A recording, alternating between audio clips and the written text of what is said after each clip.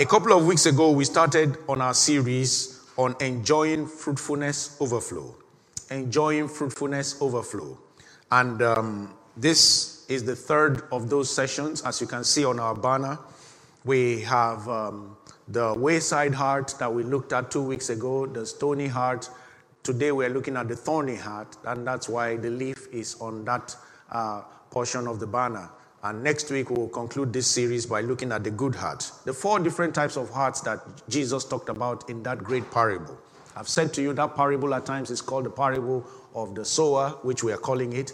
Some people call it the parable of the seed. Some people call it the parable of the soils. And at the end of the day, it's just referring to the same parable, the same story. Our hearts are so important. Our hearts are so important, and we must never forget the fact that the Bible commands us to guard it, to guard our hearts. Proverbs 4:23, we have read it all these 3 weeks as well. He said, keep your heart with all diligence, for out of it are the issues of life. Keep your heart with all diligence, for out of it are the issues of life. For out of it springs the issues of life. Keep your heart with all diligence, for out of it springs the issues of life. And it's important we understand, if the Bible commands us to keep our heart with diligence, if the Bible recommends that we should work on our hearts and protect it, it simply means we have a job to do. Many of us do not understand that in Scripture, every time you read Scripture, the Word of God, some of us take it absolute, meaning absolute as in God does everything. God does not do everything. He can do everything, but He doesn't do everything. There are 2 different things. God gives man some responsibility. Right from the very first man, he was given responsibility. And then God does what only He can do. When God says you should keep your heart or guard your heart with all diligence, it means that is your responsibility. Don't say, I'm born again. I now believe in the Lord Jesus Christ and I'm led by the Holy Spirit. So, just be like that. No, you have to put in things. You have to put in measures that help you to guard your heart. So in these 4 types of hearts that we learned about, Jesus said some hearts are like the wayside heart. The seed never gets there and the birds of the air steal it away. Some hearts are like the stony. I won't waste too much time on those because they're in the series. You can find them on Enjoying the Fruitfulness Overflow series. The second one, which we did last week, the stony heart. It says some of these kind of hearts, that they are those that don't have much earth. If you look at it on the surface, you see earth. But very close to the surface, below the ground, where you don't see, is stones. So at times, if you are sowing in such a place, you may think that you are doing a good thing because it looks like proper earth. And you may see some reeds that don't need plenty roots around there. And when you put the seeds there, it is when you start to see that the seeds are unable to have roots in themselves and grow that you find that they actually struggle. Now, the third kind of heart, which is the thorny heart he talked about, we read again, Mark chapter 4 has been our Bible reading. Today was read by Pastor Moses earlier on in the service from verse 1 to verse 20. But I'll pick a few verses like I've done over the last few weeks. I'll read again verse 2 and verse 3. He said, then he taught them many things by parables and said to them in his teachings, listen, verse 2. Verse 3 now. He said, listen, verse 3, listen.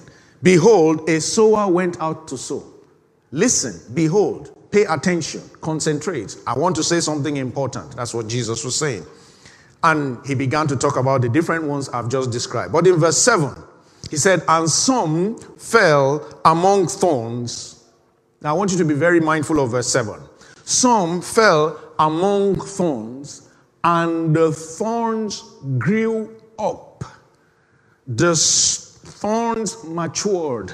The thorns gained more strength.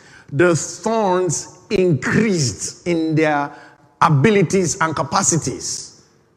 Many times we just see and some fell among thorns and it yielded no crop. There's something there. The thorns grew up and choked it. The thorns grew up and choked it. They used the same earth. They used the same earth that the seed is meant to use to grow and become a fruit. They used it more than the seed that is meant to do the fruitfulness, that is meant to do the fruit bearing. They used more of that ground that is good for seed. Otherwise, they could not have grown. They didn't grow in the stony ground. They didn't grow there because there's no way they could grow there. But they grew in this ground because this ground is not so much of a bad ground, but it is a ground that has allowed thorns. The Bible says they were there, they grew up, and they choked it.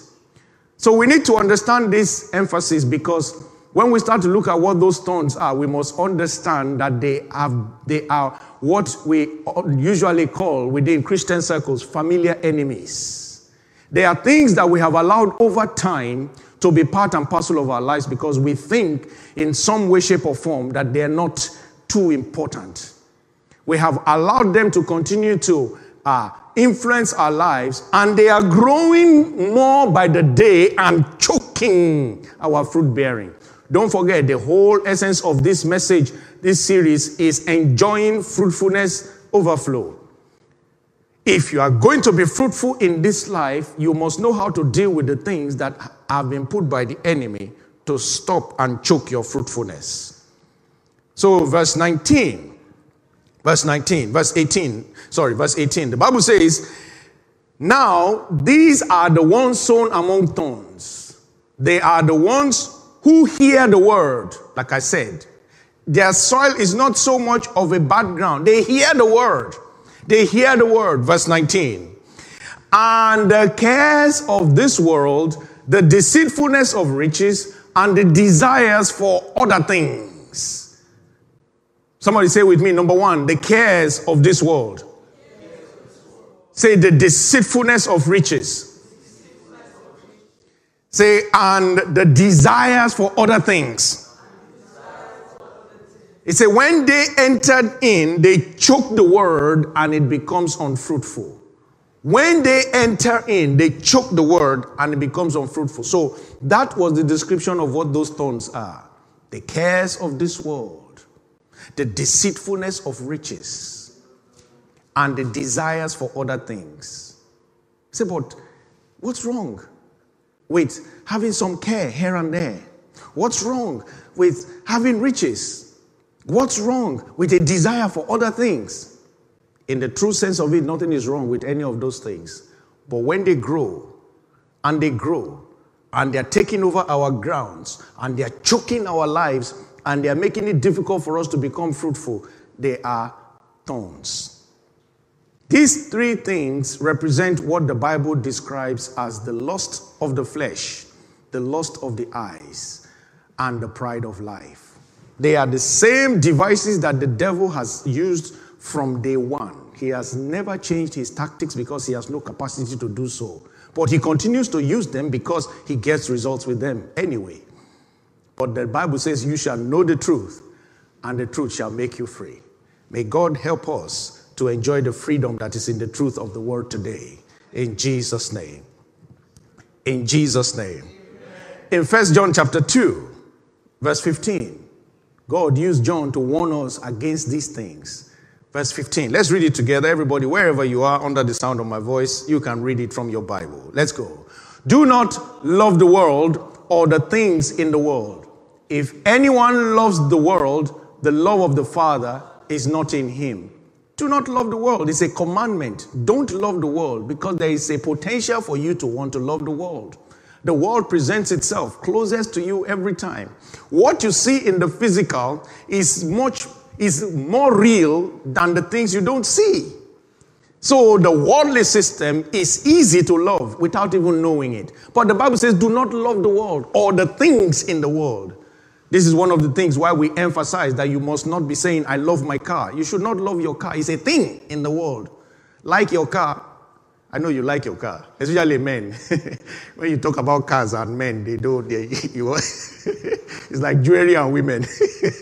I don't know, but that is the truth. But you know what? Don't love the things. Don't say, I just love that my house. No, it's just another thing. It's just another thing.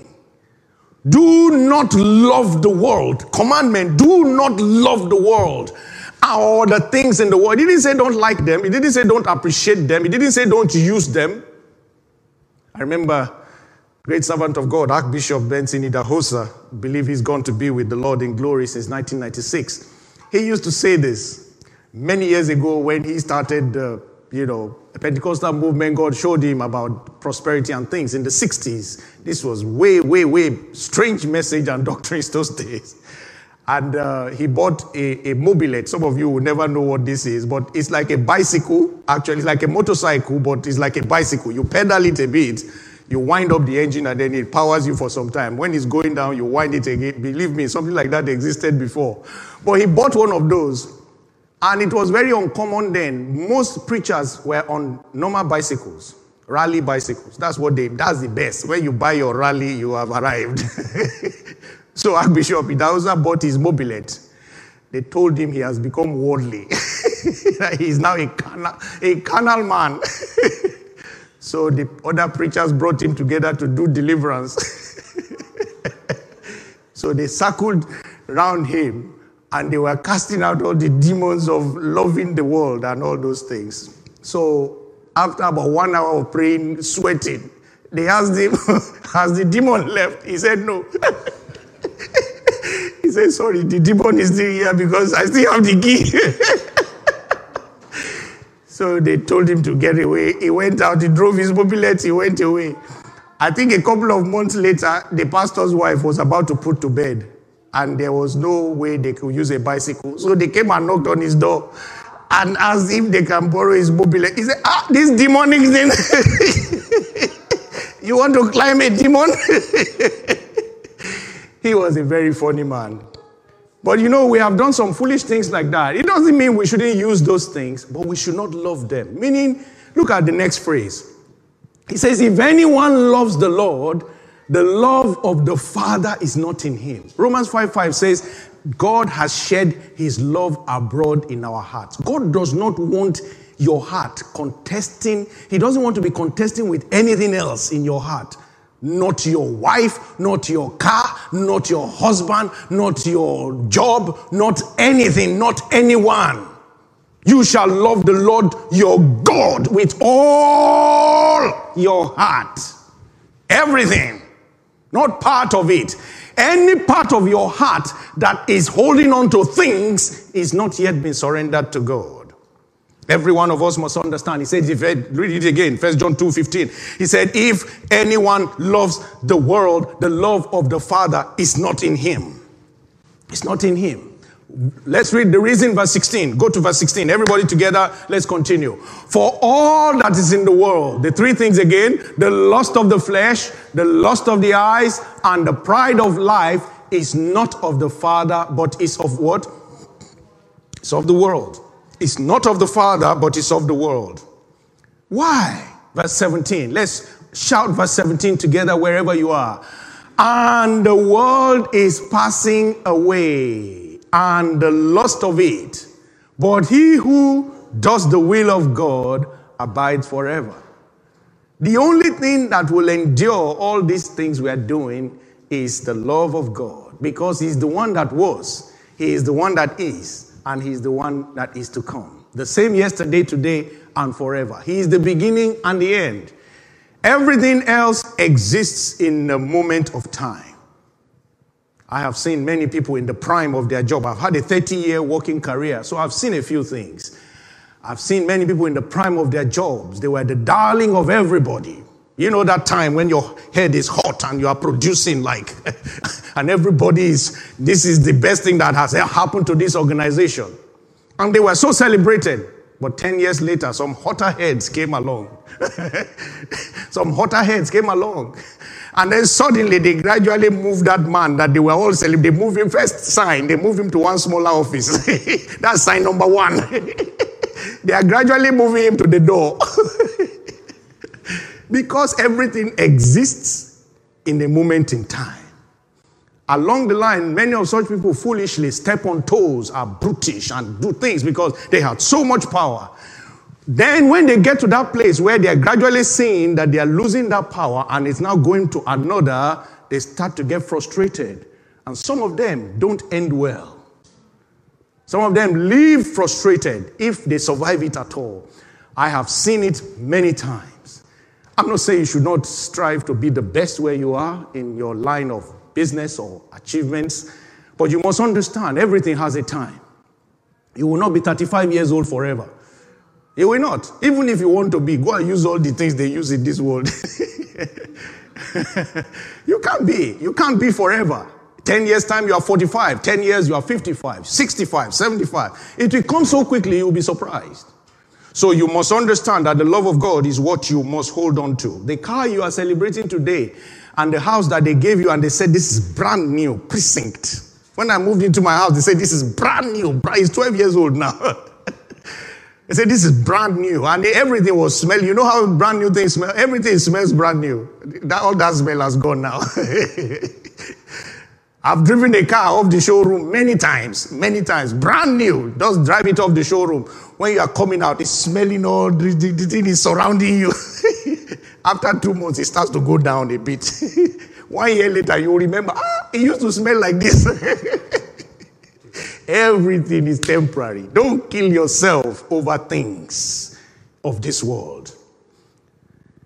You see, these are the devil's tools. He said the lust of the flesh, the lust of the eyes, and the pride of life. These things are not of the Father, but they are of the devil. 1 John 4:4 calls him the God of this world. They are worldly things and thorns. They are worldly thorns that he uses to choke the potential for fruitfulness in our lives. And we're going to look at them one by one very quickly today. As I said, it is not a new thing. Genesis 3:6 tells us the very first time the devil used it to pull man down. It says, so when the woman, Genesis chapter 3 verse 6, it says, so when the woman saw that the tree was good for food, she saw that it was good for food. Somebody say lust of the flesh. She saw that it was pleasant to the eyes. Somebody say lust of the eyes.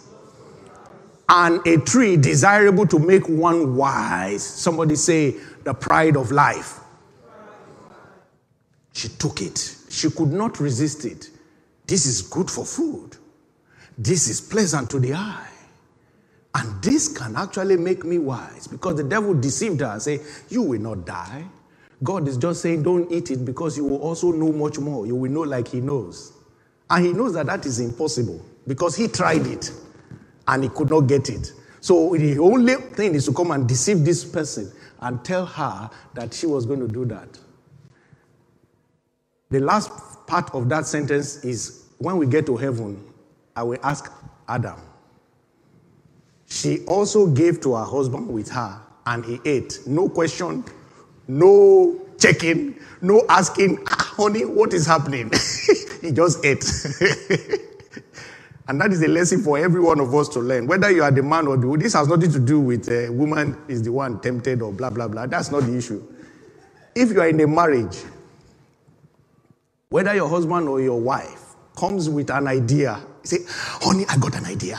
Start praying. Start praying. Holy Spirit, help me before I agree.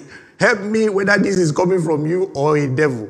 I'm telling you, I'm not saying you should be monitoring each other, but it makes sense. Many people have together colluded, like Ananias and Sapphira. They've done bad things, and it cost them.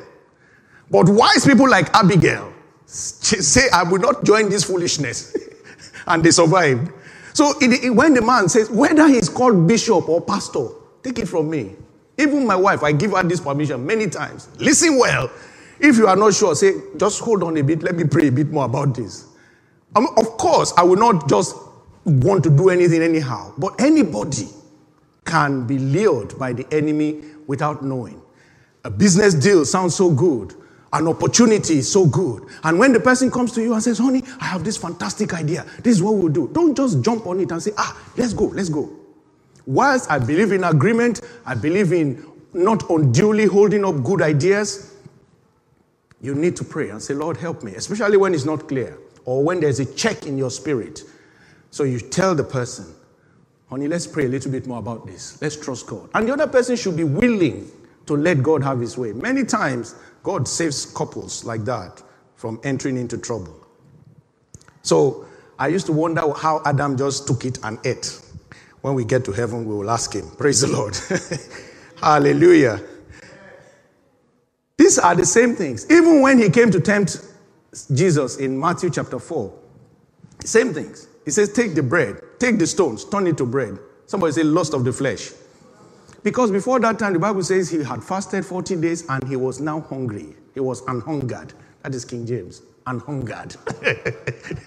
some words like that. He became anhungered. He was hungry. So the very first thing the enemy went for was lust of the flesh. Lust of the flesh. He came to him and said, turn these stones to bread. Now he could do that. He can even say, from now, all the mountains around me here turn to bread. They will turn to bread. But what does that do? It gives the power to the devil. And then the devil now becomes the orchestrator of every miracle he will have to perform from there. So he said, no. Apart from the fact, my paraphrase, apart from the fact that I will disobey you, one thing you must know is that it is also written that man shall not live by bread alone. The word alone is very important because some Christians say man shall not live by bread. Man shall not live by bread alone. Bread has its place. When you should eat bread, eat bread. When you should eat food. Okay?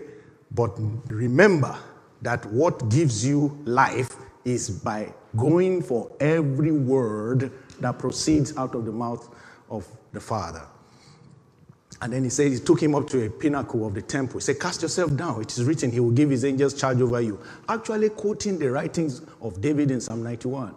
He will give his angels charge over you. But you know something? He was a liar. He said, no, you shall not tempt the Lord your God. And then he took him up to a high mountain and he said to him, which is, somebody say, pride of life. It was pride of life. He could be so angry and say, I will cast myself down. This devil will see that not only one angel, all the angels of heaven will arrive before I land. Again, that can happen, but that will be obeying the devil. And then he took him to the high mountain and said, look at all these regions. They have become mine. He was speaking the fact, but the truth is that all things belong to God ultimately. But as the God of this world, he was speaking a fact. He said, all these things have been given to me, and I will give them to you if you bow down and worship me. Somebody said, lust of the eyes. And then Jesus said, it is written, you shall worship the Lord your God only. And so he won over him. Why did I go through that again? You can read it in Matthew 4, verse 1 to 11. But what I'm trying to say is that these are the same ways we must resist these three things: the lust of the flesh, the lust of the eyes, and the pride of life. We must keep standing with the truth of the word of God, as alluring as they may be, and God will keep giving us victory in Jesus' name. So very quickly, what is the lust of the flesh?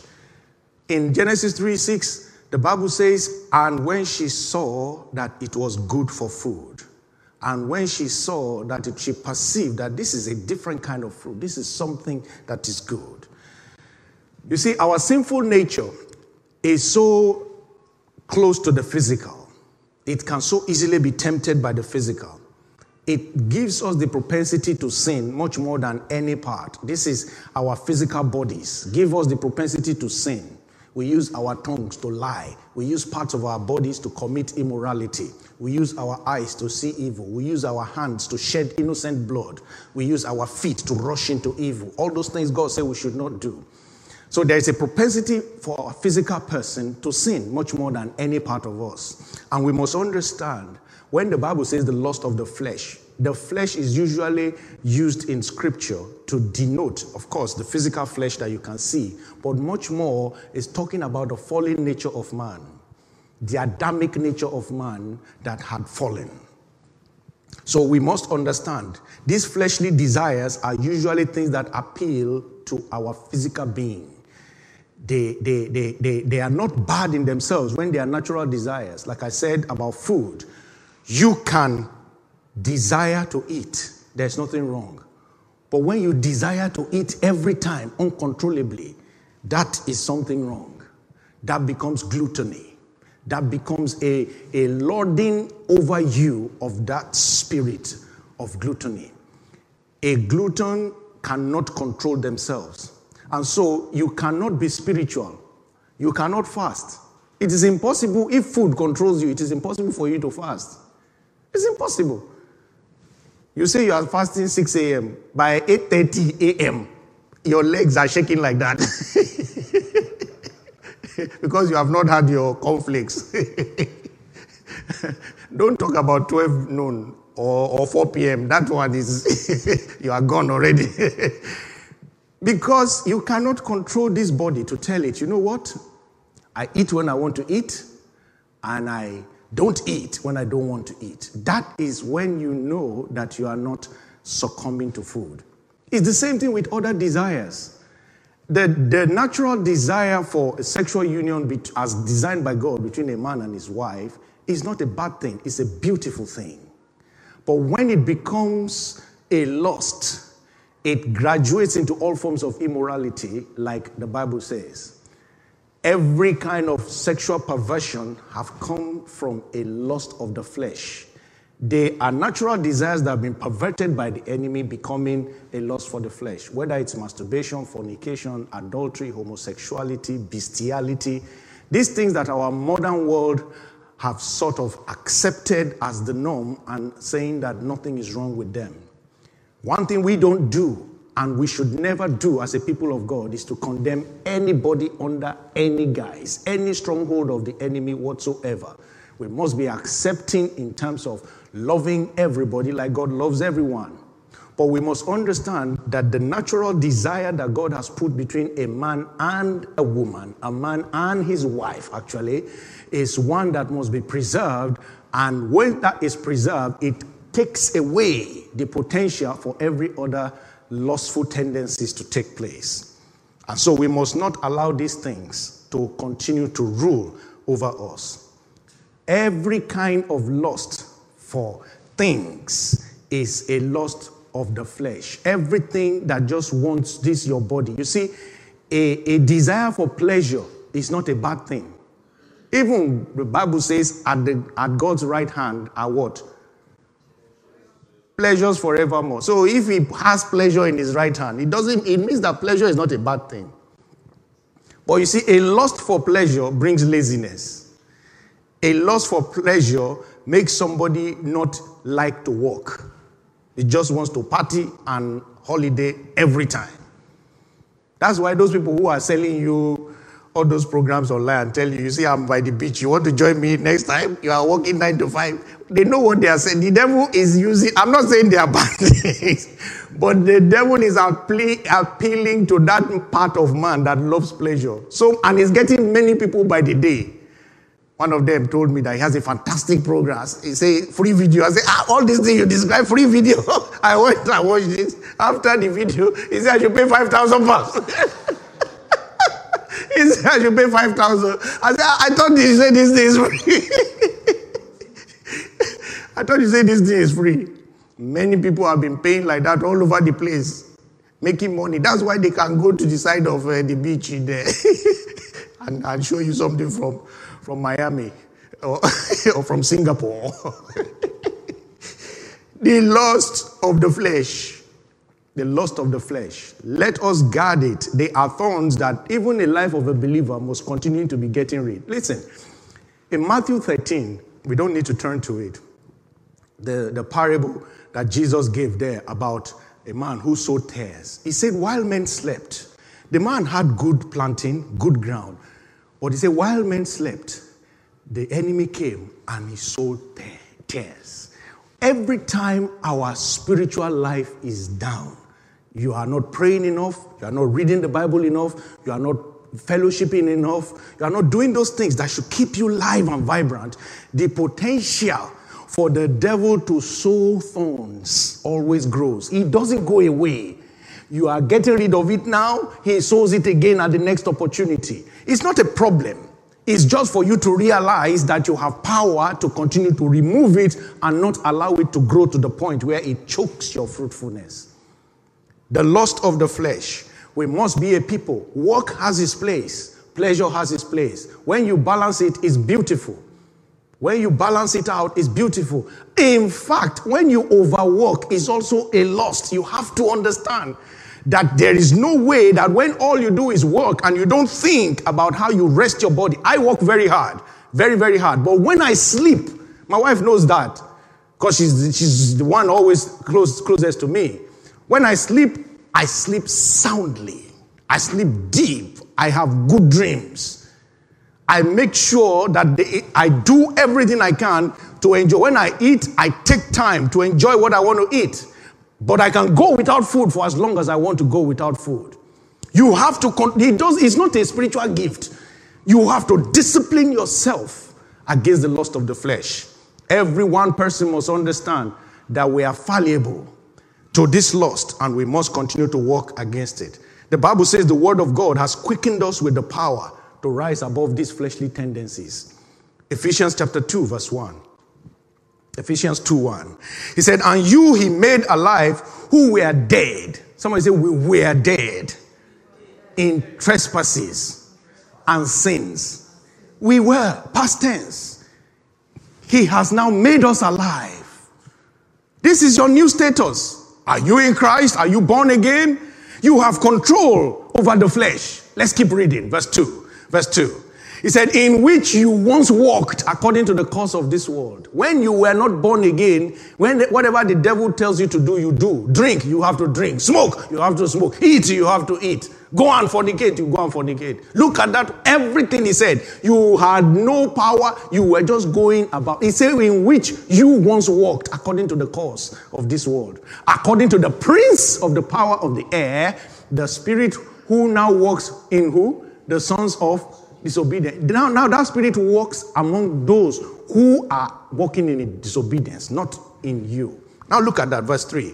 He said, among whom also we once conducted ourselves in the lust of our flesh. We once did it. There is an acknowledgement, and there should be an acknowledgement that was our life before. This is why when somebody gets born again, in quote, and they are not properly born again, they keep wondering that why am I still having these cravings all the time? Now, listen to me. The natural flesh, if you leave it, it has a craving for everything bad. Everything bad.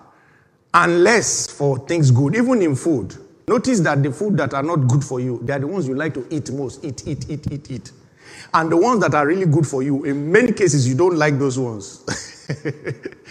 You notice that? Right from childhood, you will see children, give them biscuit, chocolate, sweet. They will eat it 24 hours. But bring the vegetables, the fruits, they say, what is this? It's a natural phenomenon. So what I'm trying to say is that don't be surprised when your natural person, this flesh, is pushing you or wanting those bad things. Don't be surprised. The difference now is that you are no longer under its control. You are now free and you are now able to resist. The Bible says that fulfilling the desires of the flesh and of the mind, we were by nature the children of wrath, just as others. This is Ephesians 2:3. We were by nature children of wrath, just as others. But go back to verse 1, Ephesians 2:1. He said, he has made alive. You, he made alive. Made, past tense. Stay on the place where he has made you. And every time pray, Holy Spirit, help me. Romans 8:11 says, if that same spirit that raised Jesus from the dead be working in you, how much more is it able to quicken your mortal bodies? Quickening your mortal bodies there is not just talking about you living healthy. It's part of it.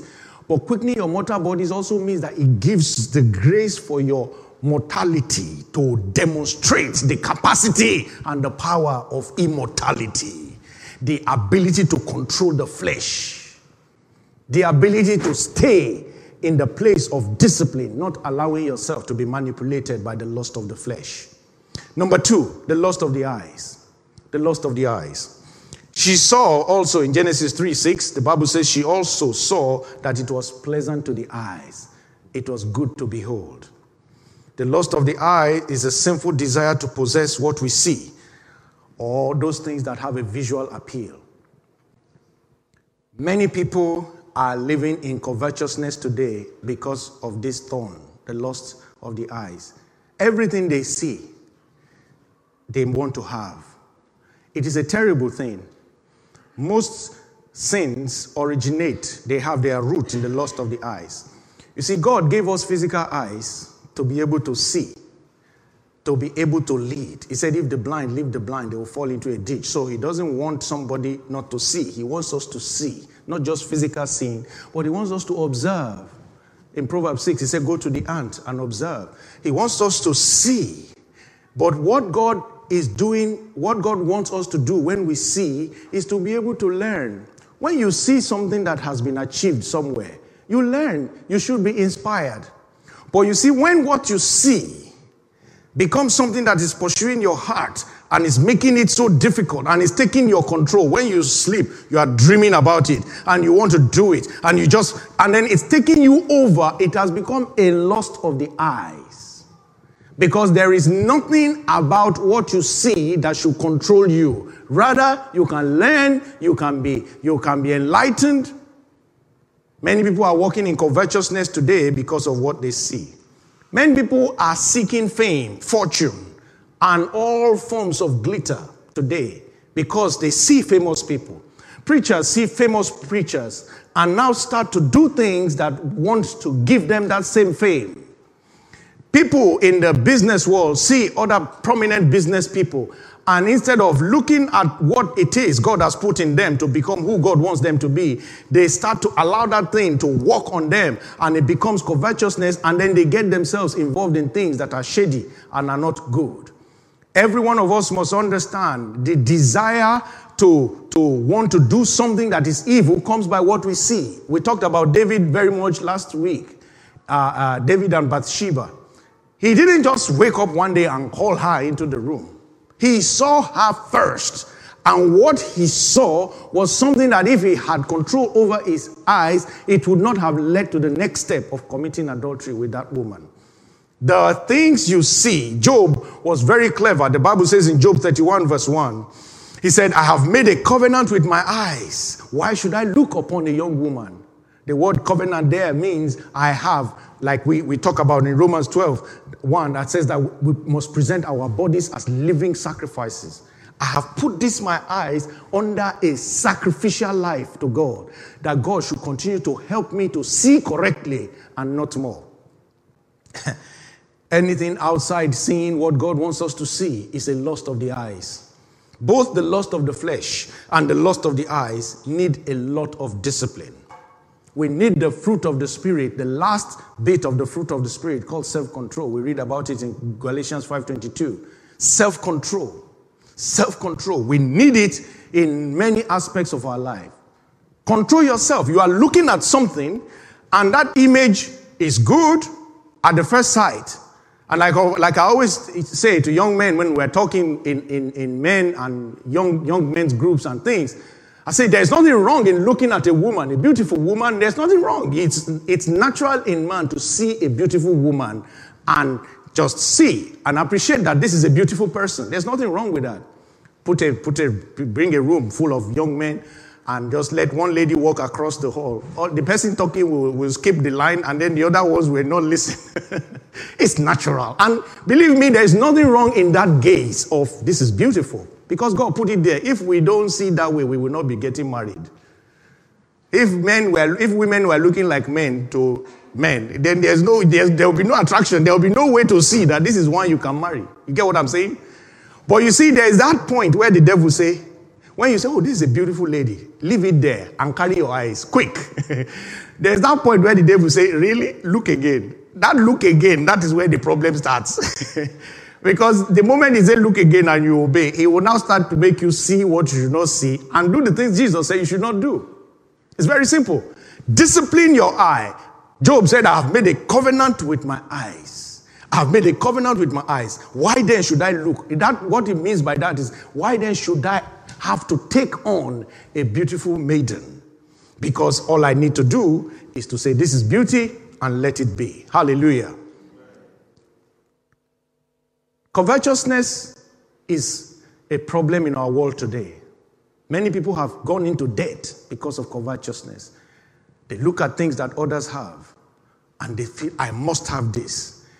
The English people call it keeping up with the Joneses. Keeping up with people who are around you and you feel you must do everything they are doing. Foolishness. If your neighbor goes on a holiday and they just came back and they're saying, we just came back from Hawaii. And you start to worry yourself about how you will go to Hawaii. You are making a mistake. Go to Cornwall first. Take the picture and enjoy yourself. Hallelujah. Go to Cornwall. What is wrong with it? Go to what do you call that bridge in Telford? What's that bridge in Telford? Iron Bridge. Go there, enjoy yourself take picture with your children. That's what I used to do before my children became wise.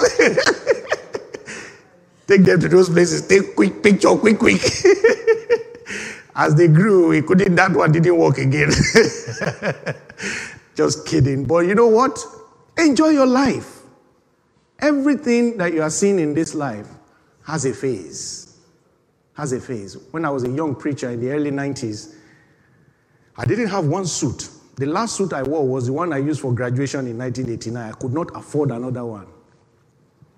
In fact, by the time my wife met me in 1992, I did not have a suit. One. But I was invited to youth groups to preach. And I used to go and preach. And used to just wear my shirt, my tie, and look smart and go. I didn't even see it as anything. One day, one of my friends came to me and he said, Brother Dave, the way you are being invited all over the place. I was just 22, 23. He said, you are being invited all over the place now. You can't be going like that. You should wear a suit. I said, really? He said, yeah. He said, it's better you present yourself like that. I said, but I can't afford one now. So he said, I'll give you one of mine. Next time you are going, let me know. So when he brought his suit, it reached here and reached here. And it was up to here. I told him, I said, bro, his name is Sam. I said, bro, Sam, if I wear this, the people will not even listen to me at all. And we both laughed about it. And it never bothered me. Suit. But you know something? There were many people our age that time who would go and borrow money to buy. They will go and do things that are ephemeral. They pass away. You will use them and it will just come and go. There is no status in life that is permanent. Just understand, enjoy your life. As a couple, enjoy your life where you are. When I first came to this country, the first house I lived with my wife and son, an expectant son, was a studio flat. We lived there for 3 months and we enjoyed it. I used to play games with my eldest son. He was about 2.5 years old, so it was easy to do. We had only one bed, so there's no space for anybody else. When a pregnant woman is sleeping on a small bed, where is the other space? So we bought a mat, what do you call this? Camping bag, and we roll it away at night.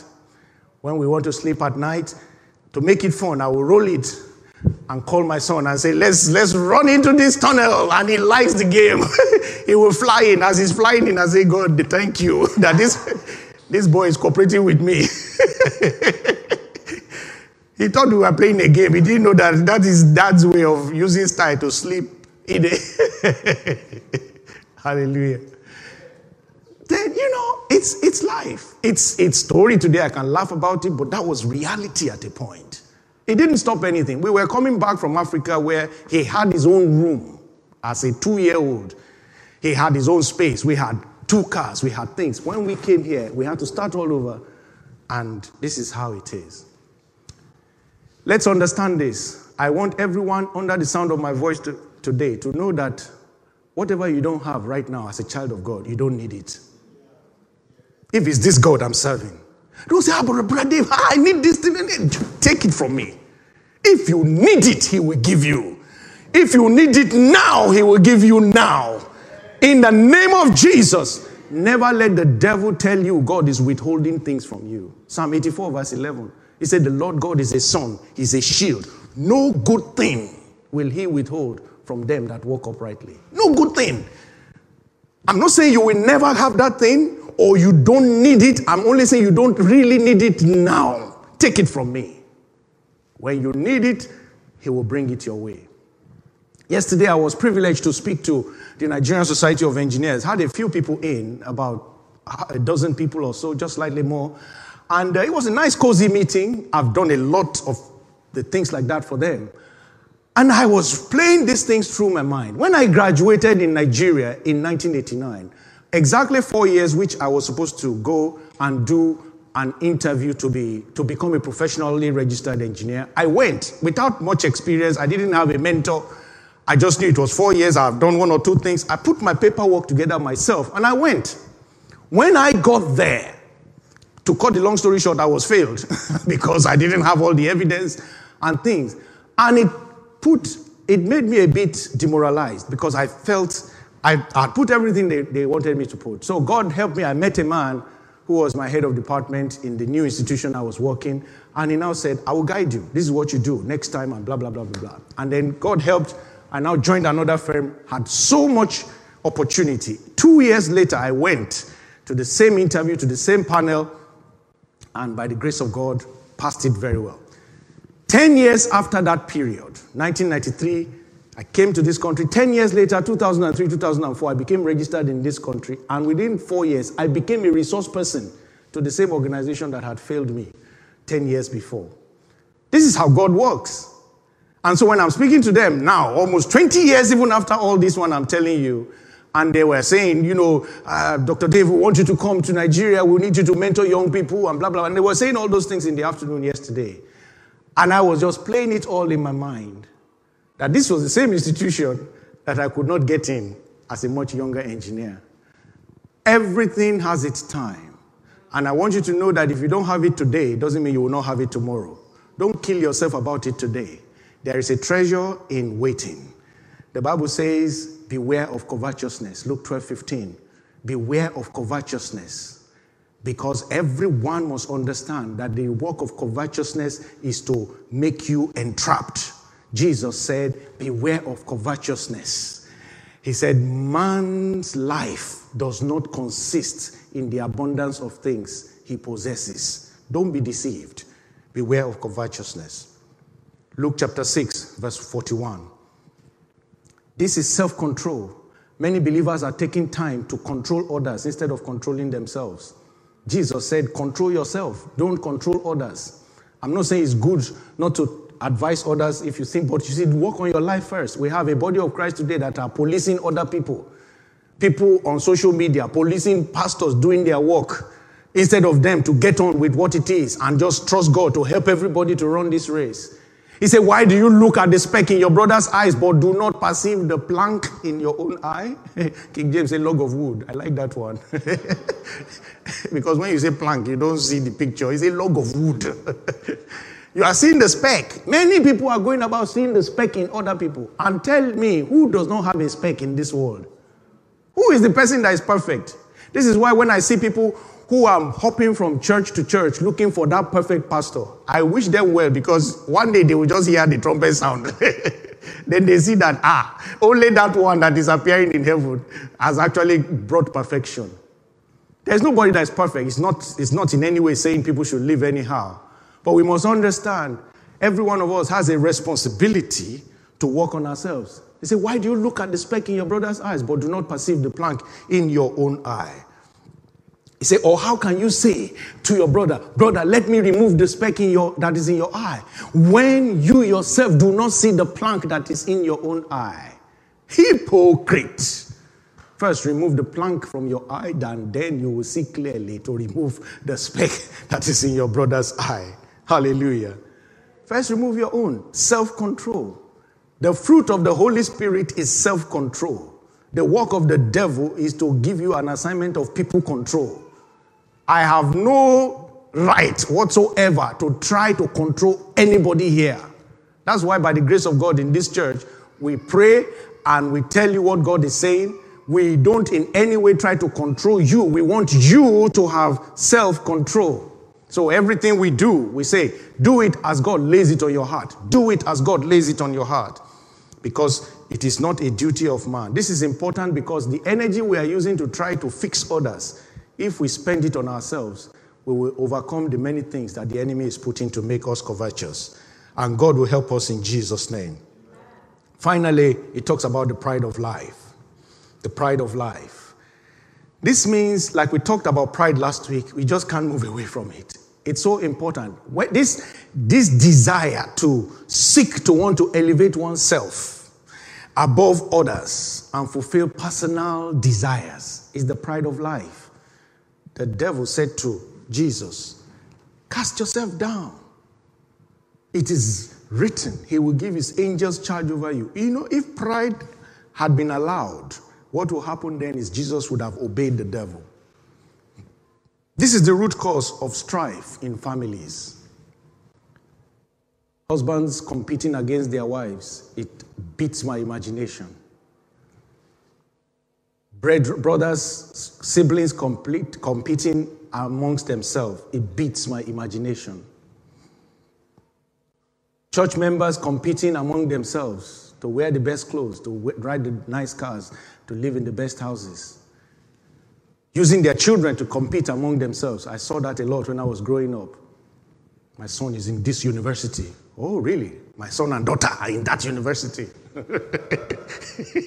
You say he's your son, me, son and daughter. And I watched those men in their 40s, 50s that time. I was a little boy, but I saw the foolishness. Some of them today are no more. Some of them are being cared for like babies in their 80s and 90s. Frivolities, foolishness, pride. This is the problem with churches. Pastors competing among themselves. You meet a pastor, oh, hello, pastor, how are you? God bless you. The next thing he wants to hear is, what is the size of your congregation? I don't answer anybody that kind of nonsense question. I don't. Because the size of this congregation is heavenly. It has no answer. So I pastor an 8,000 powerful church in Kamunda. In the town of Kamunda. And so what? We should not sleep again. He said, oh, I just parked my car outside when we got into the meeting. Oh, okay, yeah. My driver is waiting to take me to the airport because my Gulfstream is parked in Birmingham. Pride. This is why there's problem among nations. Developing countries borrowing money, trying to compete with others, and then the people borrowing money are stealing the money and nothing is happening anyway. Pride. Pride of life exalts itself in direct contradiction to Jesus' requirement for righteousness. Jesus' requirement for righteousness is that of humility. The pride of life always stands in our way if we want to truly be a servant of God. In this kingdom, if you want to go up, the way is down. That's why Jesus taught his disciples, go down, wash each other's feet. You want to be something? Go down. It is the arrogance that separates us from others. Siblings should work together. You have an elder brother here, a junior sister there. The God who designed you and put you together is to make you work together. Leverage capacity of your oneness from the same womb. Don't fight each other. Foolishness and pride of life. Pastors striving with church members striving with pastors. These are the nonsensities that are choking fruitfulness in our lives. I have seen many people in generations waste time. And so they don't become productive at their prime of life. Then when they become 50, suddenly they bolt. The light bulb comes on. And they are wondering, what have I done with my life? When I was in my 30s, I drove to Coventry for 3 years, and then Birmingham, 2 years, and to Birmingham for... the energy to do that, I was working there and serving in a church in Wolverhampton. I asked my wife a few days ago, I said, if I wasted that time, what would have become of me? Use your time wise. You should not have time. I used to say to her, look, my heart is full of so many things to do that it has no spare room to keep grudges with anybody. No spare room, because it's work. Do you know it's work to keep grudge with a person? Because you have to program your mind. When you see their call, the grudge, you say, don't take this. Is it not hard work? It's hard work. When they are passing, they didn't even see you. You are at traffic light. You are going this way. They are coming that way. You'll be looking like that. It's too much work. Instead, all that energy you are putting to be annoyed. You should be thinking productive. That's why there is no fruitfulness. That's why you lack ideas. Or even when you have them, you are not giving enough energy to them, to give life to them, to bear fruit. Because you are expending it on things. Pride of life is a lie. The Syrian army captain, Naaman, 2 Kings 5. The Bible says Naaman, verse 9, went with his horses and chariot and stood at the door of Elisha's house. Stood at the door, and Elisha sent a message to him saying, go and wash in the Jordan 7 times, and your flesh shall be restored to you, and you shall be clean. Look at verse 11. Let's read what a man with pride of life says. Let's read together. But Naaman became furious and went away and said, indeed, I said to myself, he will surely come out to me. Who are you? Because you are captain of an army, the prophet of God, he will surely come out to you. After giving you the word of life, he said, I said to myself, he will surely come out to me and stand and call on the name of the Lord his God and wave his hand over the place and heal the leprosy. The first day I read this, I said, if you know all this one, you should have just gone and stand by yourself and wave. If you know all those things, why are you saying somebody should come and do it? Imagine the cheek. This man says, he will surely come out to me. I said to myself, we must not let the pride of life. Many people cannot belong to churches today because they don't recognize them in the church. When they come to a church, they want them to be recognized as the giver, the pillar. Christ is the pillar of every true church. Christ is the pillar of every true church. I respect every member of this church, but this church has no pillar anywhere other than Christ. No pillar. So if anybody ever tells you, I am not a small person in that church, tell them that's not what Pastor David said, that there's nobody. There's no big man anywhere. Naaman became too big. Thank God, verse 12, verse 13. His servants came to him. Out of mercy, God sent his servant to him. They came and said to him, verse 13, they said to him, my father, if the prophet had told you to do something great, would you not have done it? How much more then when he says to you, wash and be clean? This is all you need to do. And the antidote to this is to humble yourself. Verse 14. Let's read verse 14 together. That's the solution we should do against pride every time. Let's go together. So he went down. Let's go again. So he went down. Let's go again. So he went down. Last night when I was revising this, I saw those words and they stuck out to me. He went down. You need to go down. Just come to the country. They said, you know, everybody starts from somewhere and they just get on with it. I said, do you know who I am? I used to be professor, doctor, evangelist, bishop. How can I do such a job? Go down first. Dip yourself 7 times. Because you are not coming out a leper after the 7th time. You are not coming out a leper. Why are you arguing? Go down. Go down. When I first came to the country, I used to teach some very naughty children mathematics as extra lesson.